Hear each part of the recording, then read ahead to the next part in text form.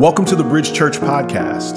Our purpose statement at Bridge Church is to reach people where they are and help them grow. We hope today's message inspires you towards growth, and we pray it's life-changing. And we hope to see you soon.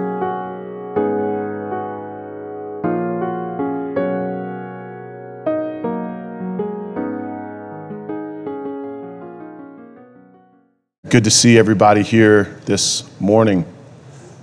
If you look on the screen, we have our series title, The Move of God. But if you look at the image, the image is actually a picture of Acts chapter 1. In Acts chapter 1, it is this amazing moment where Jesus has been on the earth for several years, 3 years at that. He dies, he resurrects. And then after he resurrects, he has this moment where he now is going to ascend to the sky. And the disciples look at him and they are in shock because the same Jesus that they fell in love with and saw miracles from is now ascending into the sky. They had already grieved his death and were surprised by his resurrection. They had 40 days to hang out with him and watch him as a resurrected Savior. But now this same Savior has resurrected and they're watching him ascend. Think of their fear. Think of their doubt. What is God going to do now? How will this mission continue? And they were probably reminded of the fact that Jesus has just said, you're going to be my witnesses in Jerusalem, Judea, Samaria, to the ends of the earth. And more likely than not, when Jesus said that in Acts chapter 1:8, when he says the power of the Holy Spirit's going to come on you and you're going to be my witnesses, I have no doubt that they thought in their minds, who, me? It is without question that these people were only 100 folks. They were not kings.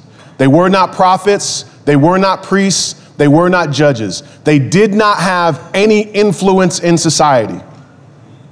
And one thing that they probably knew without question was that whenever the Spirit of the Lord came upon someone in the Old Testament, they came upon them and they had a special assignment. In other words, the people in the Old Testament that had the Spirit of God on them were special.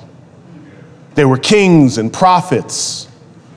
And so when they heard the Spirit of God is going to be on us, common people, Jesus, you're going to ascend and then you're going to give us all your Spirit.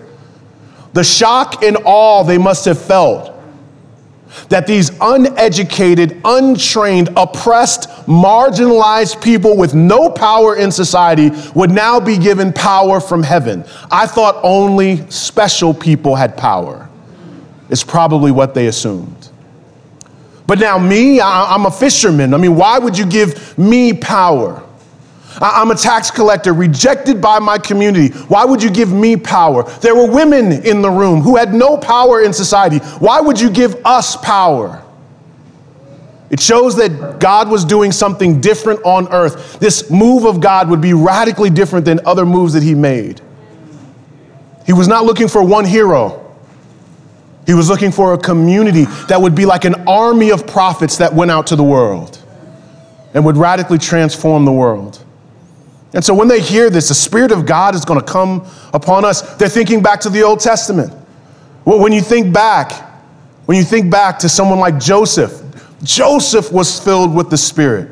And Joseph was given a skill to be an administrator in Egypt so that people would not have a famine. Joseph was able to interpret dreams. Joseph was the one that they always looked to. There's several chapters of him in the book of Genesis. Joseph was filled with the Spirit. I'm going to be filled with the Spirit. Joshua was one of these great commanders in the army of God that leads them into the promised land.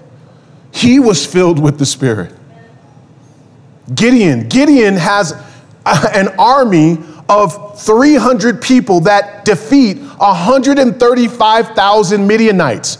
God shrinks down his army so that he could get the glory. And these are people that they thought were heroes. There was David. We know David. David is this worshiper and he's writing psalms and he's a military general and he ends up leading people to take over Jerusalem. David writes in such a way that is powerful. He worships in a way that's powerful. He leads in this powerful way. David was filled with the Spirit of God. David. And then when you think about Jesus, Jesus comes on the scene in Luke chapter 4. In Luke chapter 4, it says that Jesus reads this, "The Spirit of the Lord is upon me because he has anointed me to proclaim good news to the poor. He has sent me to proclaim liberty to the captives, recovering of sight to the blind, to set at liberty those who are oppressed, to proclaim the year of our Lord's favor." If you notice there, Jesus says, "The Lord's Spirit is upon me." And then he talks about all the things that God would have him to do. And so if you hear Acts chapter 1, understand that Jesus, when he says, "You'll be my witnesses," it comes in line of all this Old Testament thinking. God's power would be attached to his assignment. And the indwelling of the Spirit was that you could fulfill an assignment. God was not just distributing power because he felt like, I guess these people need power. The power was for an assignment. That's why you have the filling of the Spirit. So that means that when we read Acts chapter 1, verse 8, "We will be witnesses," maybe we've interpreted that wrong to think, oh, I just need to tell people about Jesus. Testifying about Jesus certainly needs power. But maybe witnessing is a special assignment from the Lord. Just as special as what David did, just as special as what Gideon did, just as special as what Joseph did, just as special as what Christ himself did, because it's the same Spirit in them that would be in us. So maybe we look at witnessing wrong because we think it's going out and telling the world about Jesus. That is it in part. But what does it mean to be a witness? Being a witness is when you've had a first-hand encounter with Jesus, and it is also the power to live like him. Anybody can tell. You could be a historian and tell people about Jesus. You could just be into deep facts and tell people about Jesus. The witness is also matched with an encounter with Jesus.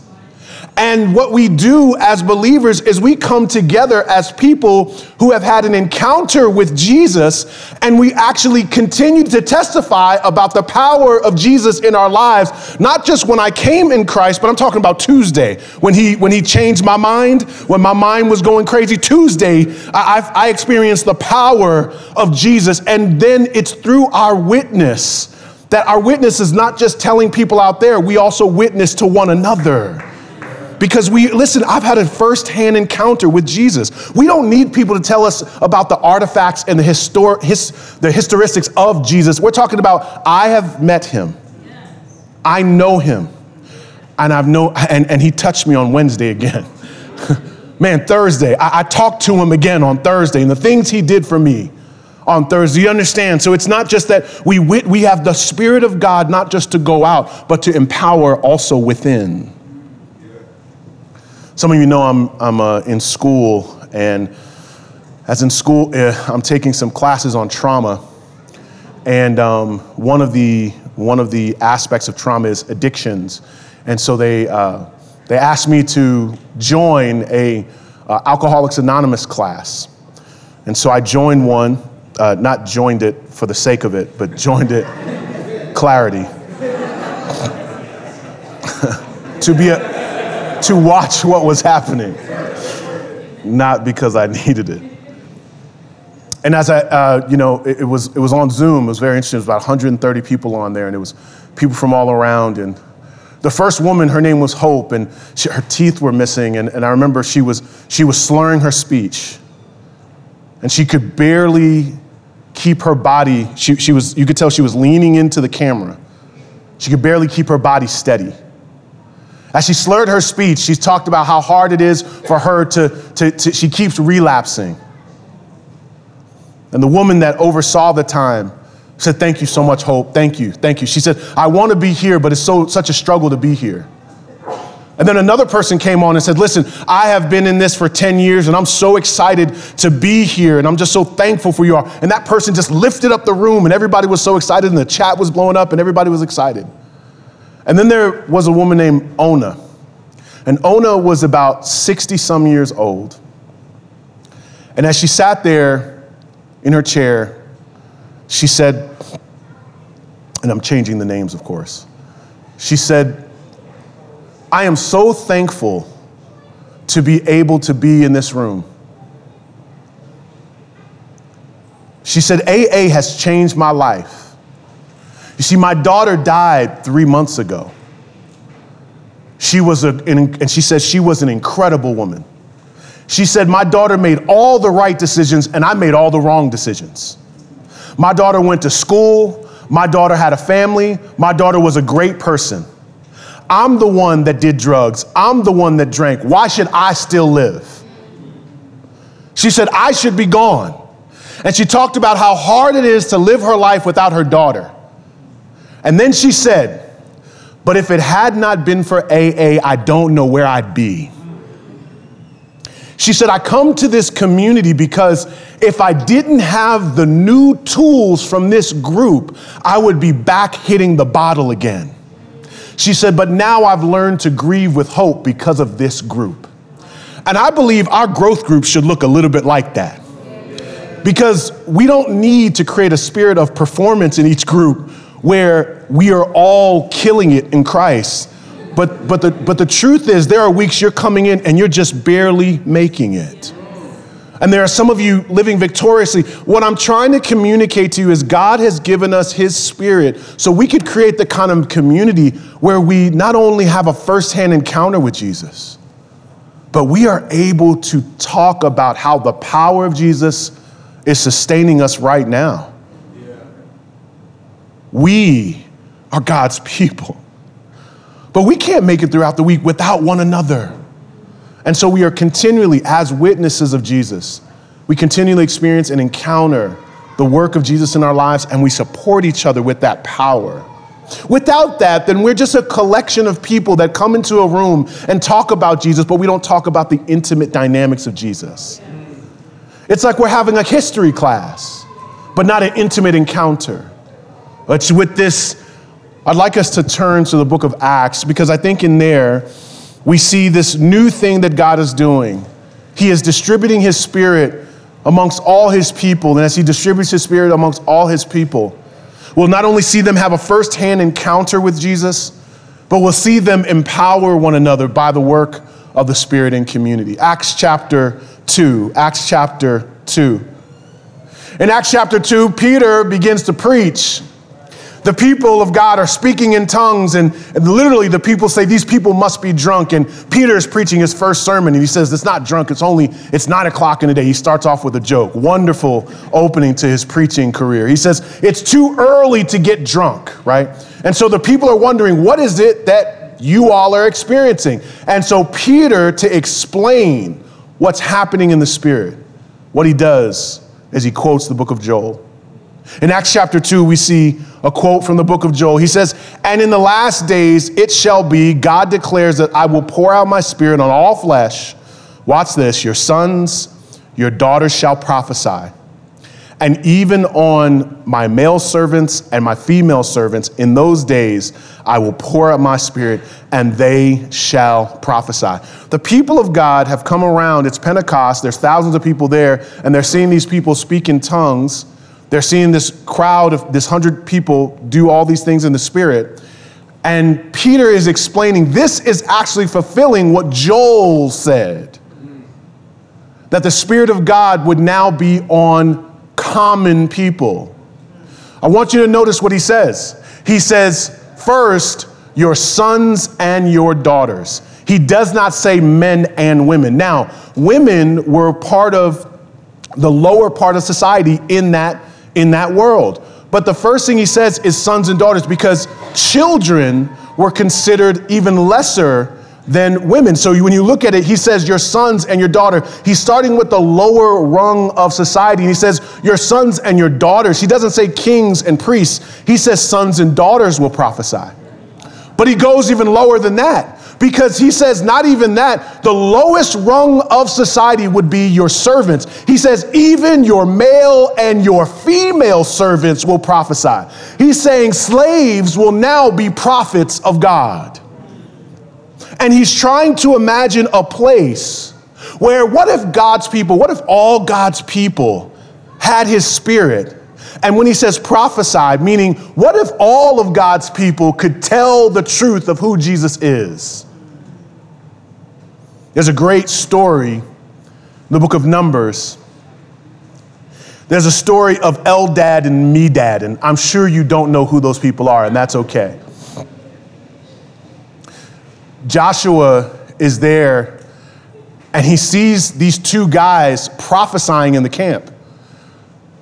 Their names are Eldad and Medad, and Joshua's like, who are these people? We don't even know them. Why are they prophesying?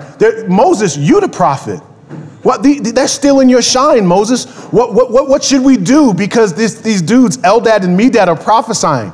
And you know what Moses says? Moses, watch, he says in Numbers 11:29, would that all the Lord's people were prophets, that the Lord would put his spirit on them. Moses dreamed of a day. He says, I am not jealous of two people prophesying in the camp. He's saying, I wish the whole camp were prophets. And he's saying, I'm dreaming of a day. Moses says, I'm dreaming of a day of if the weight wasn't just on me to declare of who God is. What if everyone, instead of following the pillar was inside of us? What if the fire wasn't out there? What if the fire was in all of us? Maybe I am not the only one needs to explain who God is. What if we all could explain who God is to the world? Moses dreamed of this day. Joel prophesied of this day. And what that means for us as the people of God, you've got to know this. When it talks about prophets, it's talking about Isaiah and Jeremiah and Nahum and Habakkuk, and these are mighty prophets, but we are not waiting on a new prophet. We don't need another heroic, articulate leader. We don't need an athlete or an entertainer. We don't need someone famous, and we don't need someone influential. All we need is for the people of God to be filled with the Spirit. And when God's people make a decision that we will do what God calls us to do, we become an army of prophets, declaring who God is. We are his witnesses, not just people who have had a firsthand encounter, but people who are able to live out the life of Christ, broken, of course, struggling, of course, but yet it is our desire to have Christ be seen in all of our lives.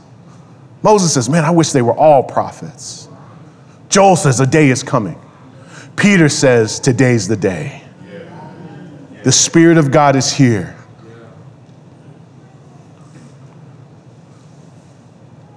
You know, I think one of the things that is confusing for us is that when we see, I bring up Eldad and Medad, because do you know how many people in the Bible we've forgotten about?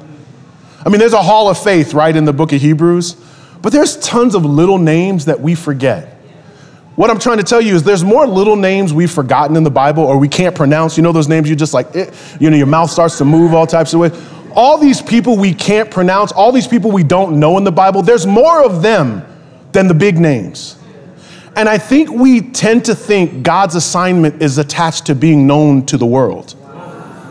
In fact, I would better yet to say the assignment isn't to be known by the world, but it is to make God known to the world. And I think far too often we are wanting God to give us a big name. But I just want you to know, everybody who had a big name in the Bible had big suffering. Just want you to know that. Put that in your back pocket. Nobody walked into a platform and had a stage. It was always the suffering before the glory. You remember Joseph, when he's like working with the Pharaoh, you remember that part. Don't forget he was in prison. Just don't forget that part. And one part of his life, he was confused for a long time saying, where is God? Yeah.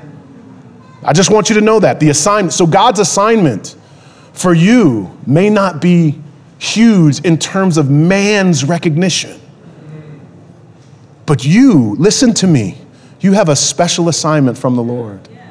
And you may not feel that right now. You may look in the mirror and say, me? Who, me? That's exactly what the disciples did. The disciples, Peter is the most rebuked person in all the Gospels. He makes the most mistakes. What was it like when Peter stood up and started to preach? They were like, oh, Lord, what's he about? Don't you have a family member like that where you're just like, oh, what he about to? He always talking. And then Peter starts to preach and they're just like, oh, okay. Because they saw something inside of him was happening. And I'm trying to tell you, you've made your life, if too many of us have assigned our lives by our human goals. We've attached our assignment to our talents and our backgrounds and our experiences. You know, I'm in a doctoral program right now.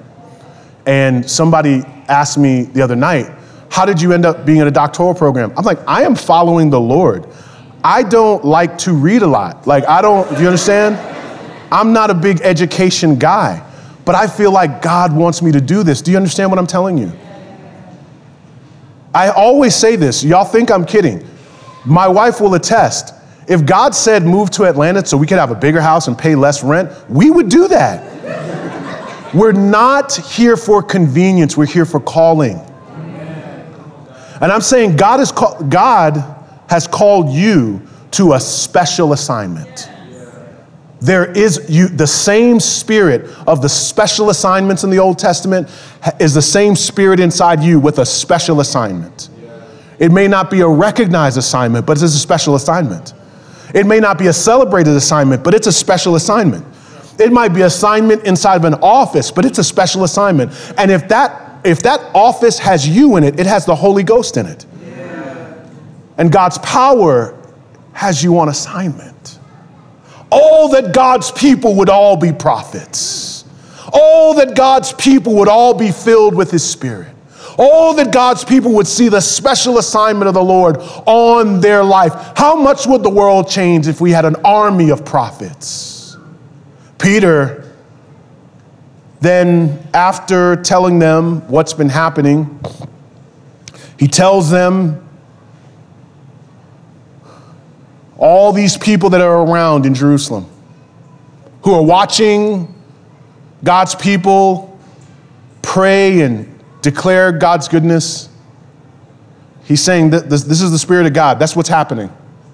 But then he looks out at the crowd and he begins to preach. And what Peter's essentially going to do is saying, you all need to have an encounter with Jesus too.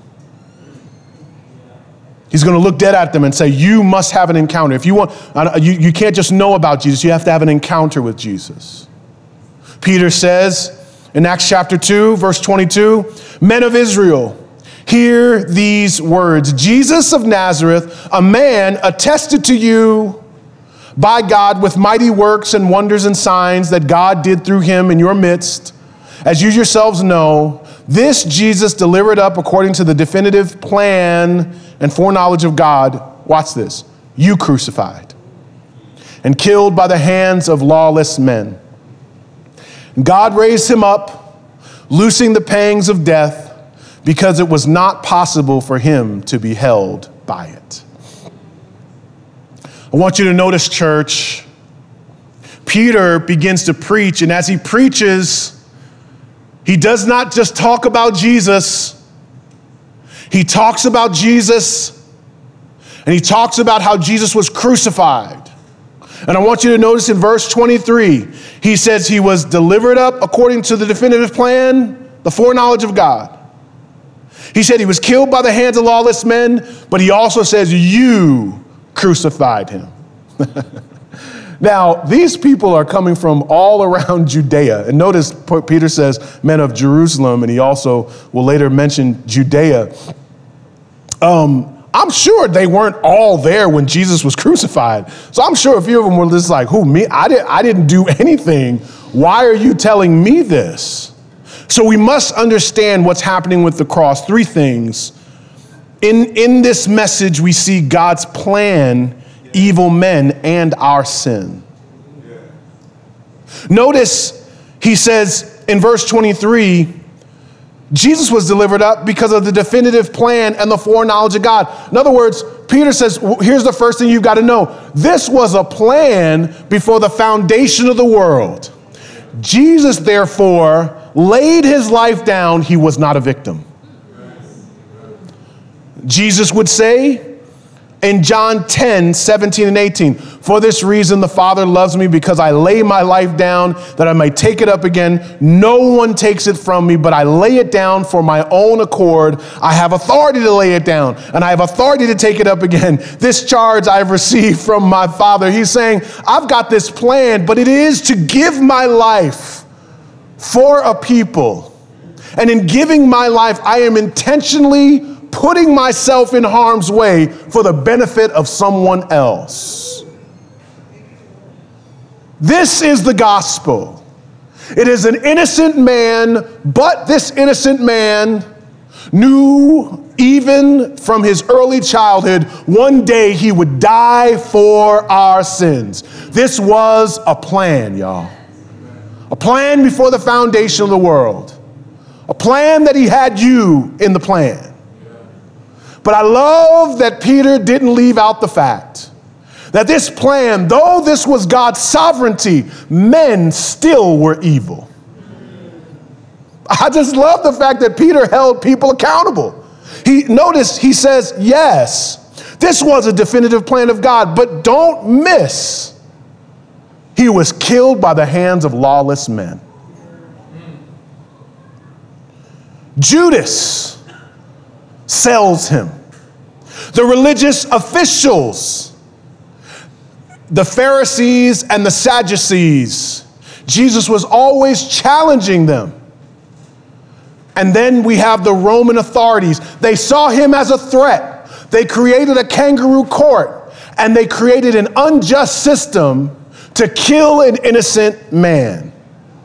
It is so important that you notice, yes, God had a plan, but there were still evil men that did wrong, and Jesus did not dismiss the fact. I think that's important for us to know today. That oftentimes we can look out in our world and we can see, yes, God has a plan, but we still need to call evil, evil. Yes. We still need to hold people accountable for the things that they do, say, or don't do. And so he says, lawless men did it. But the occasion, what was the occasion? Why did Jesus die? Jesus dies not just because they had a plan and not just because of evil men. He died because of our sin. My sin. When we take communion, I think there's words that are said that sometimes we may not feel the weight of them.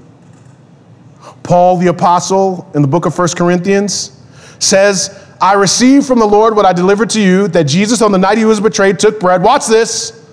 And when he had given thanks, he broke it. And what does he say? This is my body, which is for who? You. And in some text it says he breaks the bread. Can you imagine being in the room with Jesus and him looking you in the eye and taking a piece of bread and saying, this is what's about to happen, and breaks the bread and he says, for you. This is my body for you. And we must connect the cross to our need. For you. That my body is broken for you and your sin is the occasion. And so feel the weight of that, because in Acts chapter 2, verse 36, Peter comes back to that. He says, at the end of his message, he says, let all the house of Israel therefore know for certain that God has made him both Lord and Christ, that this Jesus whom you crucified. Now, mind you, church, not everybody was there and not everybody crucified him. But Peter could say it a different way. This Jesus, which was crucified for you, you were the occasion of the crucifixion. You may not have been there, but your sin was the occasion. You may not have rebelled and rejected him, but everyone in that room, everyone that was there during that sermon, though they may not have been right there at the cross that day, all of them were yelling, crucify him. Why? Because they were all rejecting him for who he really was, Lord. And when we reject him as Lord, we are also holding up a fist saying, crucify him. Yeah. Crucify him. No. Remove him. Take him away. Because I will accept Jesus as a moral teacher, but he cannot be Lord. Crucify him. Put him away. Remove him from my life. Hang him. And though we were not there, when we reject Jesus, we are functionally saying, crucify the Lord. For I will not have a Lord over my life. I will be the Lord over my life. I will lead my own way. And this Jesus, when Peter was preaching, he made it clear, you were the occasion of the crucifixion. Church, if you know Jesus, you are filled with his Spirit. You are a prophet of God. You are one who tells people about the Lord. Here, Peter is demonstrating for us how to not only give people an opportunity to know about God, but to give people an encounter with God. And if we're going to give people an encounter, we cannot just explain who God is. We've got to let them know you were the occasion. Yes. Unfortunately, we have today so much preaching that seeks to entertain yet not convict.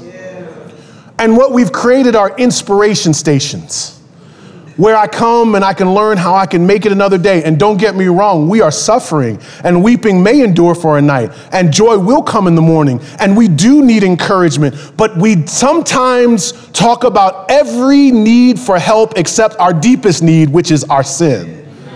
Because our greatest need was the cross. It wasn't self-help tips. And it's not inspiration or how to have a business. Our business with God is the fact that we put him on the cross. And those are the kind of videos that don't get the most plays, but it gets the most play in heaven. Because it is his blood that was shed for us. And because of his blood, because he died on a cross, that is what has created for us a relationship.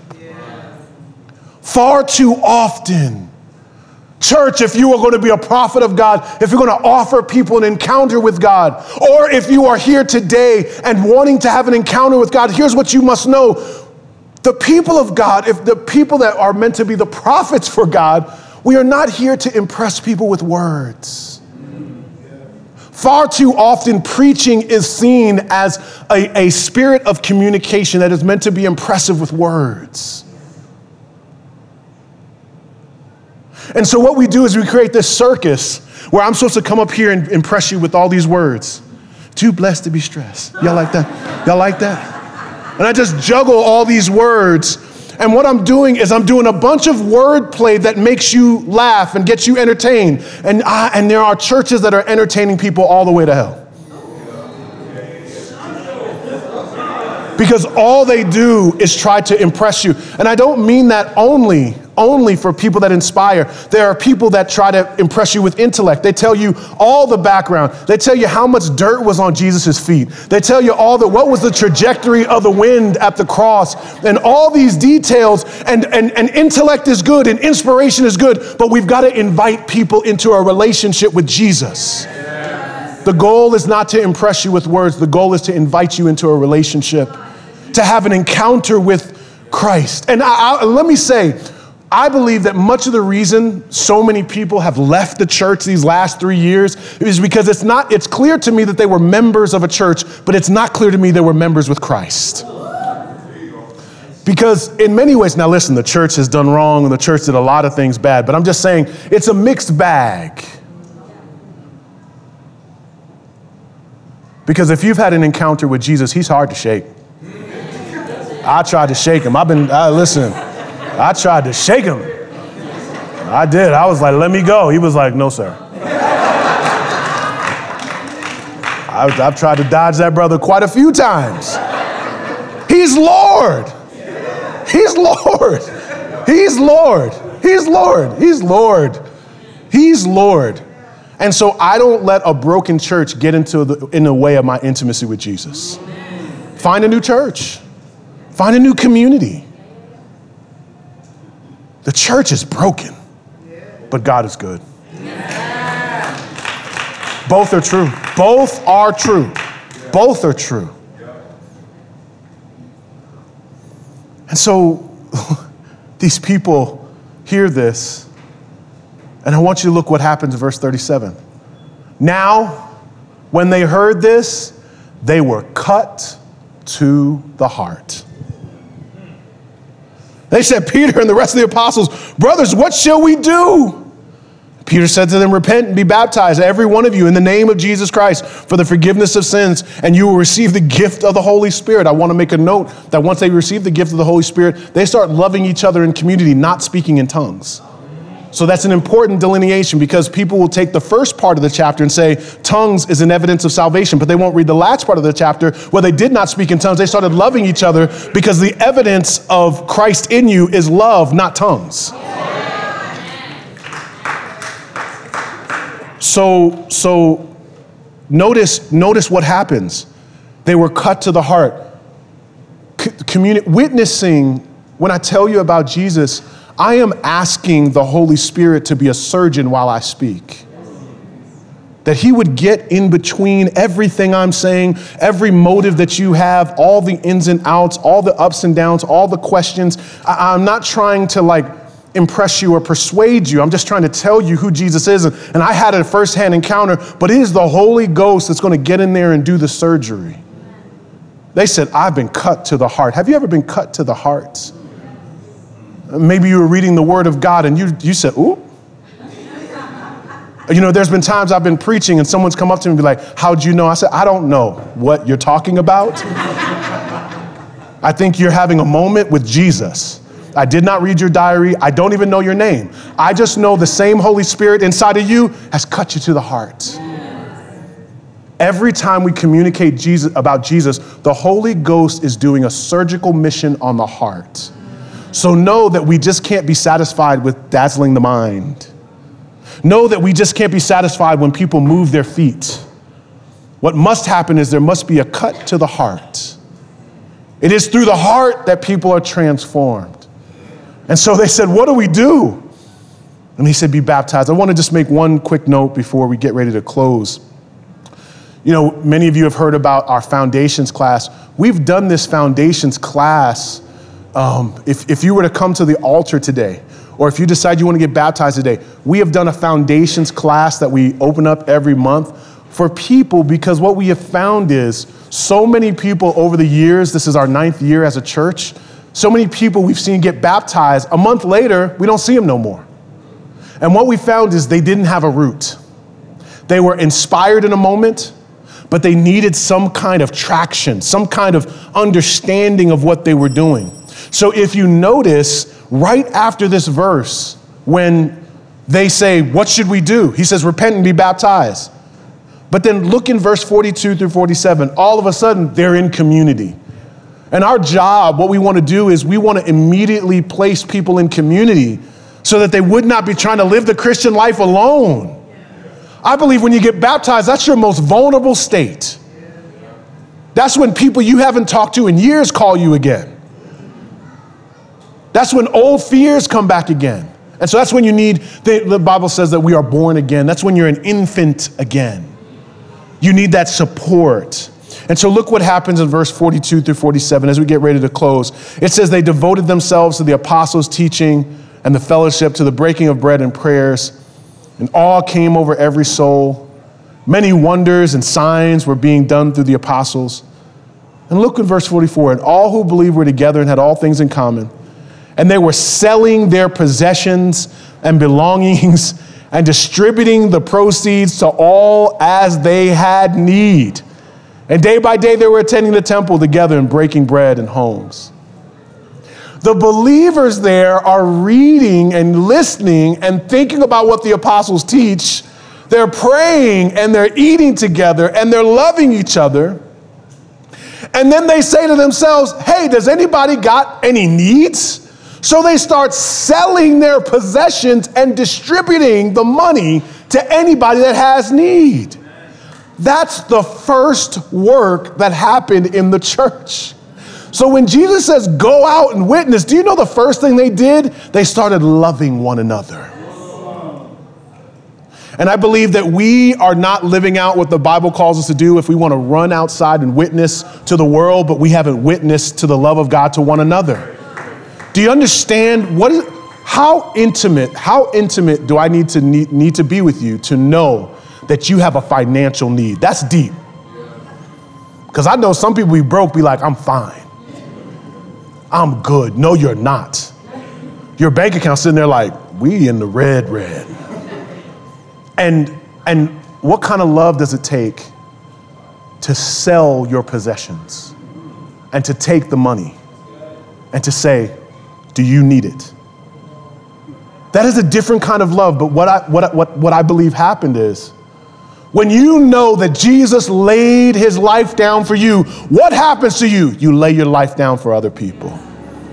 And this is what 1 John says.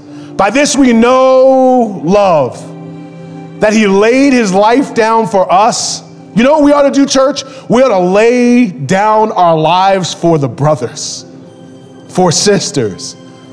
But if anyone has the world's goods and sees his brother in need, yet closes his heart against him, how does the love of God abide in him? 1 John says, how can you say you love God and see your brother in need?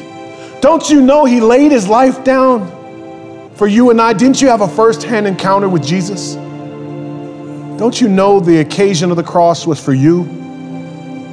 We are his witnesses. And we tell the world who Jesus is. And our first step is to praise God for what he's done.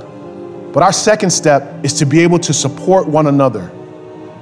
Some of you all are in growth groups. I pray that in your group, you all are experiencing support and connection. But if you're not in a group, I pray that you find other believers, because the Christian life, to live it alone, is to put yourself in harm's way.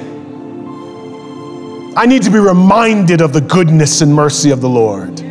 I need some other people. This is why we have people come up and sing. I need to be reminded of God's grace. Each day we testify to one another. And so we are his witnesses. We are witnessing to each other and to the world. And I pray that we would fulfill Moses' dream.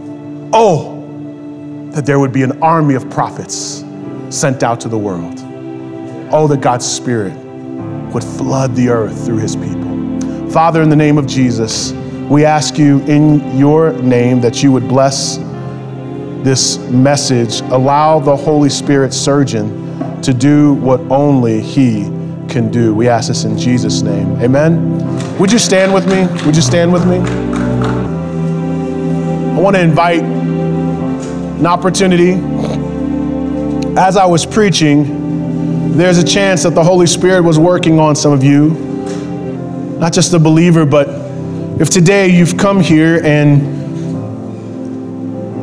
maybe you've gone to church or maybe you've had different church experiences, but I want to invite the person that does not feel like Jesus is Lord, the leader of your life, the person that you are following day by day. We all need leadership. You either try to lead yourself or you're going to give Jesus the leadership over your life. I want to invite you here to the front. Anyone today that wants to make Jesus Lord, I want you to come to the altar. We want to create an opportunity for you to give your life to the Lord. Is there one here today that you want today to be the day that you have given your life over to Christ? Is there one that you want to be more certain of your walk with God and you want to know the certainty that Jesus is leading your life? Is there one here today? Is there one that you want to be certain? Is there one? Oh, this is such a great opportunity. You may not feel compelled to come to the front, but I want to pray for you. If there is one here that they don't feel their feet moving yet, but maybe your heart has been moved, I want to pray for you. Father, in the name of Jesus, we ask you right now, move on your people and move on the one that hasn't moved to the front yet, but they feel distant from you. They feel they're wandering from you. They feel confused about their walk with you. and they're not sure that you're the leader of their life. Lord Jesus, I ask you right now, convict their heart, cut them to the heart so that they might make you Lord. For it is their sin and my sin and our sin that is the occasion of the cross. Remind us in Jesus' name. Amen. Others of you today, you may not have felt compelled to come to the front, but there may be some of you today where you're acknowledging, I'm actually starting again with Jesus. I may not feel I need to come to the altar, but I have to admit I am starting again. And if that's the case, then you may want to have the opportunity to be baptized. If that's the case for you, if you'd like to be baptized, we want you to text the word faith to 55444. Text the word faith to 55444, and then we'll end up putting you in a class, and then that will also put you in a position to be baptized. God bless you.